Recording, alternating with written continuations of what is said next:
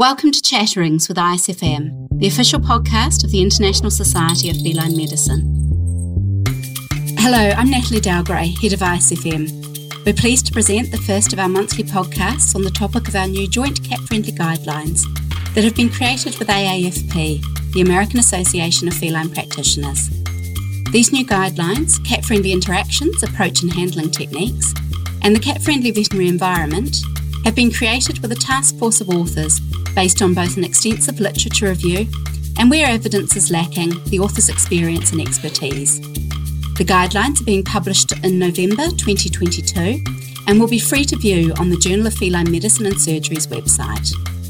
Earlier this year, we took advantage of the four co-chairs of the guidelines, myself and Sam Taylor from ISFM, and Alona Rodan and Kelly St. Denis from AAFP, as well as Sarah Heath, one of the task force members, all being in Rhodes for the ISFM Congress, and we recorded a roundtable discussion and shared our top tips on being a cat-friendly vet.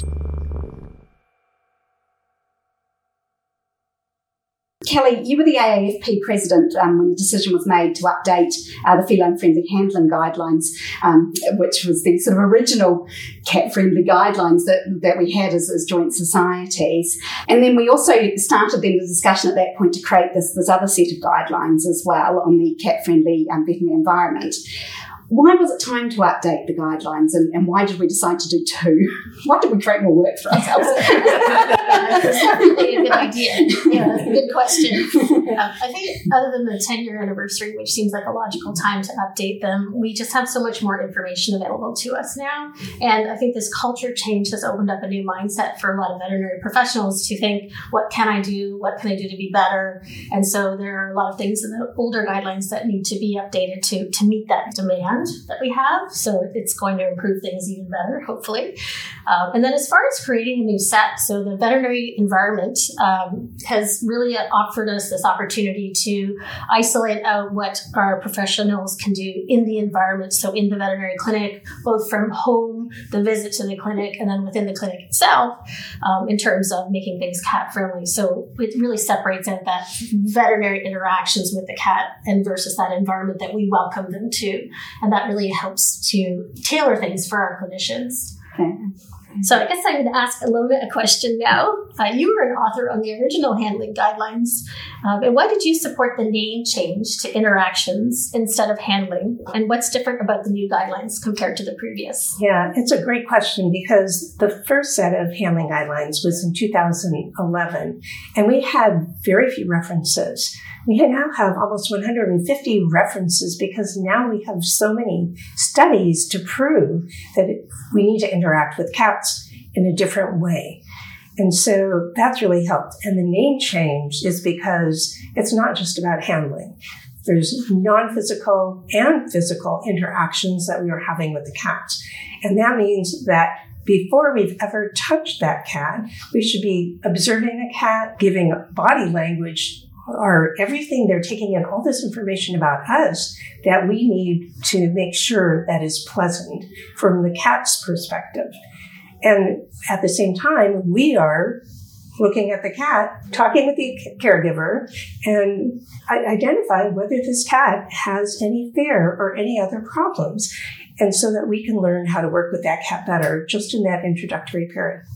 I was really keen for all of us to maybe just to give our one top tip. So I don't know if I start with Sam. What would be your top tip for making a cat more friendly? Just one. I suppose mine would be hiding boxes in hospitalised cats. It's still a frustration of mine, and I'm sure it fed up in me because I walk in and go, why does that cat not have a box?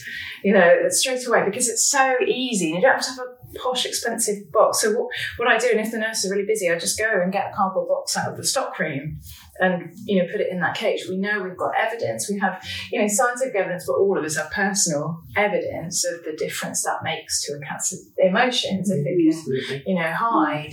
And we've got a few different solutions because we find that some different cats like kind of slightly different. Some of them like to perch. So it's nice to give them that opportunity as well. So we will try and sort of also look at the cat itself and what its preferences are. But, there's no excuse not to have a cardboard box. This is what I say. There's literally no... Yes, you're busy. Yes, we haven't got time. But every cat in that hospital needs somewhere to hide. So yeah, that would be my bugbear.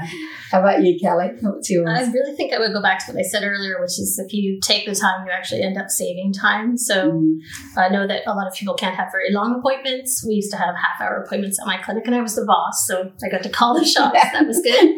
But if you just get yourself into that room with the client and the cat, and just you're in your own little world, take a breather and let the cat do what they need to do, and take that time to understand what the cat's emotions are in that initial time that you're in the appointment, so that you can move forward in that appointment more successfully. You will get so much more done more successfully that way. Brilliant. How about you, Sarah? Yeah, I love that one, Kelly. We say that such a lot about the time. It's so important. I think my top tip is think cat. Are you looking at what this experience would be like if you were a cat? And if we think in that perspective, both sensorily, emotionally, physically, try to think, what is this experience like from a feline perspective? That can make a huge difference to the whole veterinary experience for the cat, obviously, but for the caregiver and the veterinary staff as well, for everyone. So I think cat. Yeah, I think that makes a massive difference, because we know if owners have had a bad experience or seen their pet have a bad experience, they're not coming back to see us. Right. And that's detrimental to that cat's welfare. So, yeah. How about you, Elena? Well, I was going to say hiding places everywhere in the practice, even in the exam rooms, but I guess I will say carrier training.